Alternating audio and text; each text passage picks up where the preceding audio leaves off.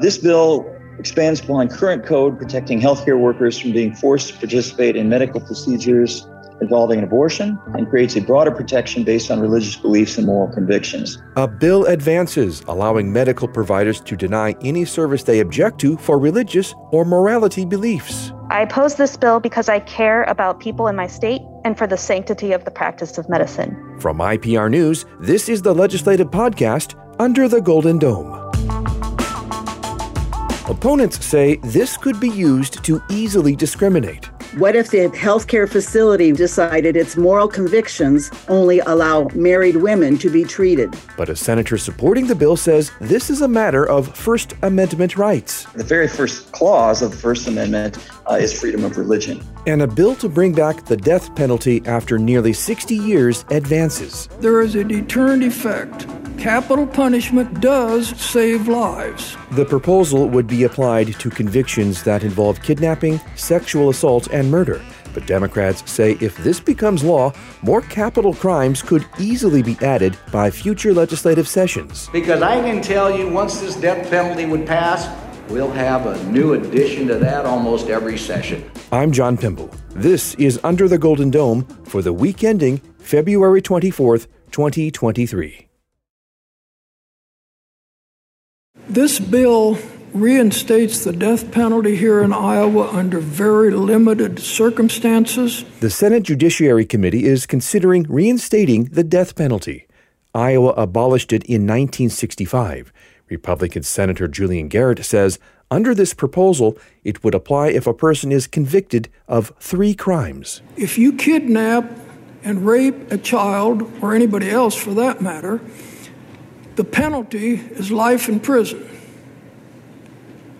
Now, if you murder the child, the victim, the penalty is life in prison.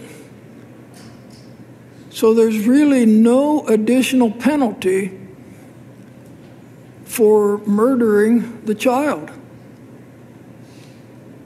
You don't have to be very smart to understand if you have raped anybody, raped a child, and you let her go, she's going to report you. You're going to get prosecuted, and you may go to prison for life. So you don't have to be very smart to think that, well, if I go ahead and murder her, she can't testify against me. And the penalty's still life in prison. Senator Garrett and I have been on opposite sides of this for a number of years. Democratic Senator Tony Bisignano engages Senator Garrett in a series of questions. Am I wrong to believe that all those have to be part of it? The minor, the kidnap, the rape, and murder. Under this bill, that's correct.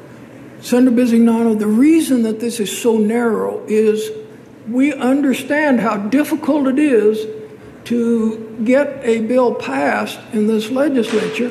We're narrowing it down as much as we possibly can in order to try to get a bill that can receive a majority of votes in both chambers. Senator Bisignano says if this bill becomes a law, it will be easier for future legislative sessions to make more crimes eligible for capital punishment. This is the slippery slope, and I hate that term.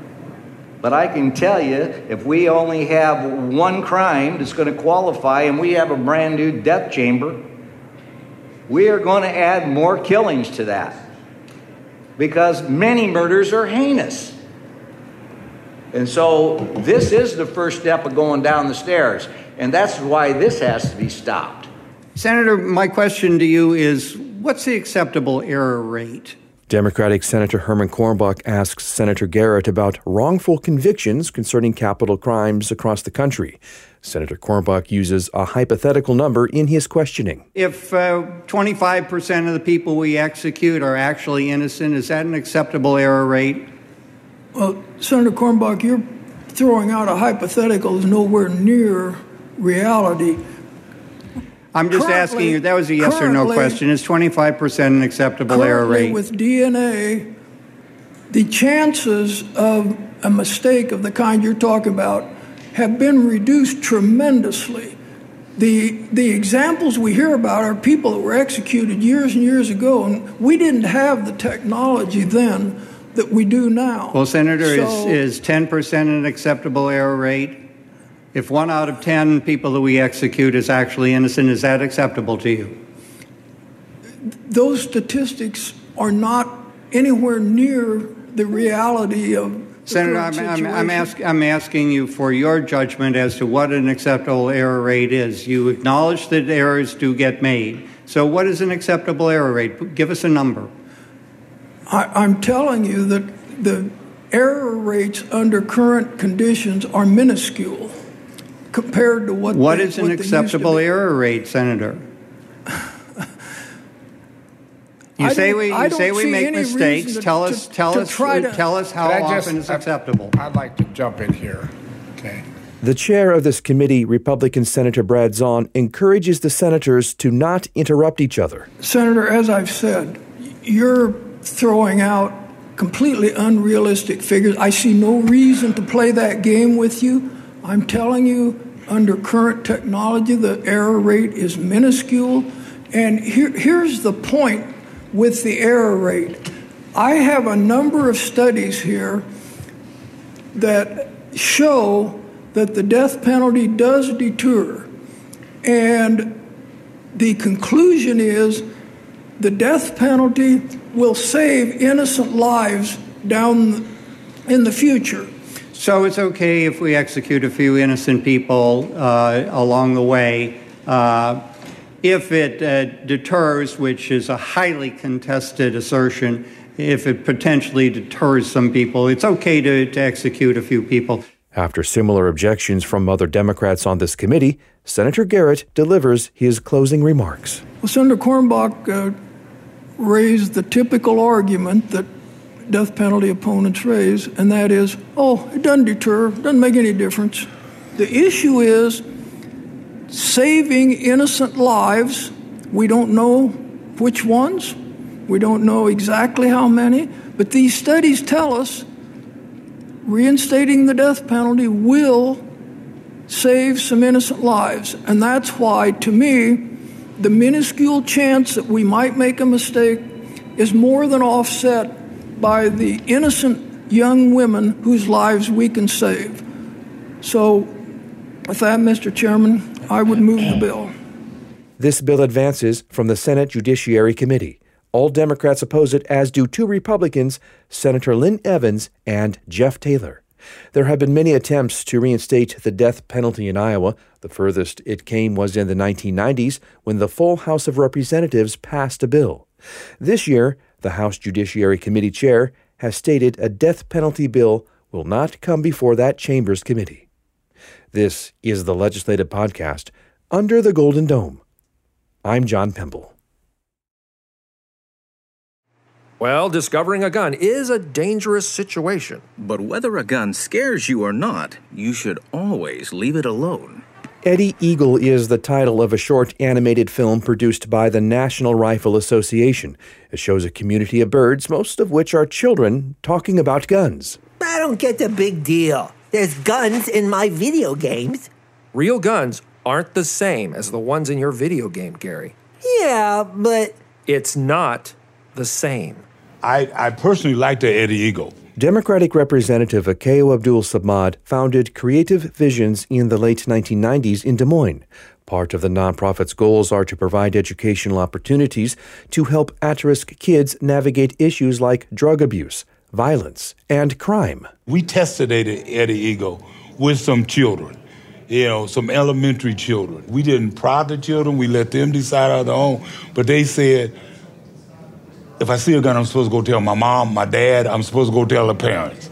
I'm not supposed to pick the gun up. The messaging for the Eddie Eagle Gun Safe program centers around telling kids if they find a gun to leave it alone and to tell an adult about it right away. We found guns in parks. We've had children come over to my agency and turn in a gun that they found in a bag in the park. That's a reality now. The NRA Eddie Eagle program is the basis for a bill that would require firearm safety instruction material to be distributed in grades K through 12. The information for 6th grade and up would also include the NRA's Hunter Education course. Representative Abdul Samad is a co-sponsor of this bill and is speaking at an Education House subcommittee for its consideration. Our teachers need to be safe in school. If we look at North High, a gun was found in the locker. Teacher didn't know the gun was in the locker. Other kids knew it was in the locker. Children know the gun is in the school before the teachers do, before the principal does. But when it does, the first thing we do is attack the principal, the teachers, and the administration. We have to be able to provide for our teachers, for our administrators, a vehicle to at least start the process in the school. And this is what this bill does. The responsibility to prevent gun violence should not rest on the judgment of mere children, but instead must rest on the gun owner's secure storage procedures. Temple Hyatt is a volunteer with Moms Demand Gun Action for Gun Sense in America. Hyatt opposes this bill and says any kind of messaging should be up to each district instead of a statewide school policy. Local school boards should decide which materials to use to implement in a gun safety curriculum. And no parent should have to go through the grief of losing their child to unintentional gun violence. Secure storage procedures will lower the chance of this happening, not implementing a program like Eddie the Eagle. We know that 1 out of every 3 homes in the U.S. has a firearm. Cheney Yaste, representing Blank Children's Hospital, supports this bill. Even if you personally do not hold a belief to have a gun in your home, chances are your child will go to a friend's house, their grandparents' house, another place where there is a gun available. So we need to think outside the box and figure out how to promote youth gun safety for our kids in this state. Melissa Peterson with the Iowa State Education Association says they are undecided on the bill, but they suggest additional programs be considered that focus on violence prevention. If it is incorporated into the school safety plan, we'd want to make sure that parents obviously have a large role in figuring out what might be acceptable for their students. We know that parents are kind of all over the board, even if they themselves are safe gun owners, about children having access to some of this information. So think that should be obviously it's incorporated into the conversation related to getting their permission or at least notifying them of the availability of the training. As this bill is discussed, there is a draft of an amended version that would include other programs like Be Smart, a program that encourages secure gun storage. Representative Abdul Samad says he's more than willing to have his bill amended. This is a start. And if we look at it that way, then we can develop it from there. If we don't support this and we put it away, then my challenge is come up with something better. Bring something into the school. Let's not just say, don't do it. Come up with something better, because I want to see our teachers have that opportunity, and I want to see our babies grow up. This bill advances from this subcommittee and is eligible to be considered by the full House Education Committee.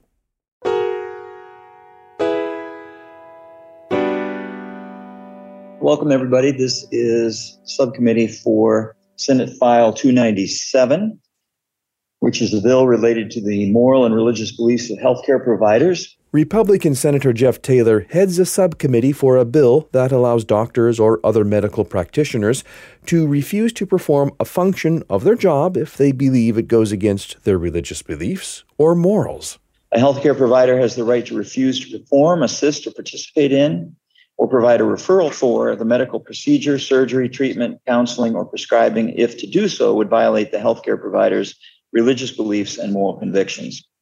The bill prohibits discrimination for making such a choice. Senator Taylor says that includes refusing to participate in procedures like abortion, but opponents say this bill isn't limited to issues surrounding reproduction. Under this bill, it is my reading that both providers and facilities are able to reject patients for class characteristics. Keenan Crow from One Iowa says according to a national transgender discrimination survey, 20% of those that identify as transgender are turned away for medical help. Not because they needed specialty care, not because they needed gender-affirming care, but simply because of who they were. That means you go in for a cold or a broken arm or anything else, and the provider outright turns you away because of who you are, not because of what you need. And that is exactly what is allowed in this bill. So this is a real thing. This is really happening. And unfortunately, it's not simply happening to transgender folks. Dr. Patricia Magley practices in Leon, a small town in South Iowa. Dr. Magley says this bill allows for a broad range of services to be denied. Rural Iowans already face significant barriers to health care, and this bill would only exacerbate those discrepancies in access. A case in point, the only primary care physician in our community health center, which is the primary health care clinic in our county, says he simply doesn't do birth control. If I, as a physician, held moral convictions that prevented me from treating non-white patients, this bill would make that perfectly acceptable. Perhaps my religious beliefs would prevent me from touching a male. That would be fine. What if the healthcare facility where I practice decided its moral convictions only allow married women to be treated? Democratic Senator Janice Weiner also says this bill is overly broad. Probably subject to constitutional challenges, because it would be very easy to say, I don't treat Blacks or I don't treat Hispanics, or because that's part of my moral conviction. But Republican Senator Jeff Taylor says this bill will protect a medical staff's First Amendment rights. The very first clause of the First Amendment is freedom of religion. So to me, that has to take priority. That has to be foundational. And even though there's been criticism that the language of the bill may be too broad, one of the reasons, probably the main reason, is that phrase that's being used, which is religious beliefs and moral convictions. I like the moral convictions language. Senator Taylor says opponents are underestimating the professionalism of medical workers. We're not going to see some of the examples, the hypothetical examples that were used. I would be very surprised that the typical healthcare provider would resort to discrimination on the basis of race or ethnicity, or turn people away just because of something that they don't like about an entire group of people. I don't see that as happening. Senator Taylor and Republican Senator Jason Schultz sign off on this bill, allowing it to be considered by the full Senate Judiciary Committee. A deadline for bills to advance from full committees is 1 week away. It's known as Funnel Week. For most committees like Judiciary, if a bill doesn't come out of a full committee in either chamber by March 3rd, it's no longer viable. Committees that deal with budgets and taxes don't have this funnel deadline.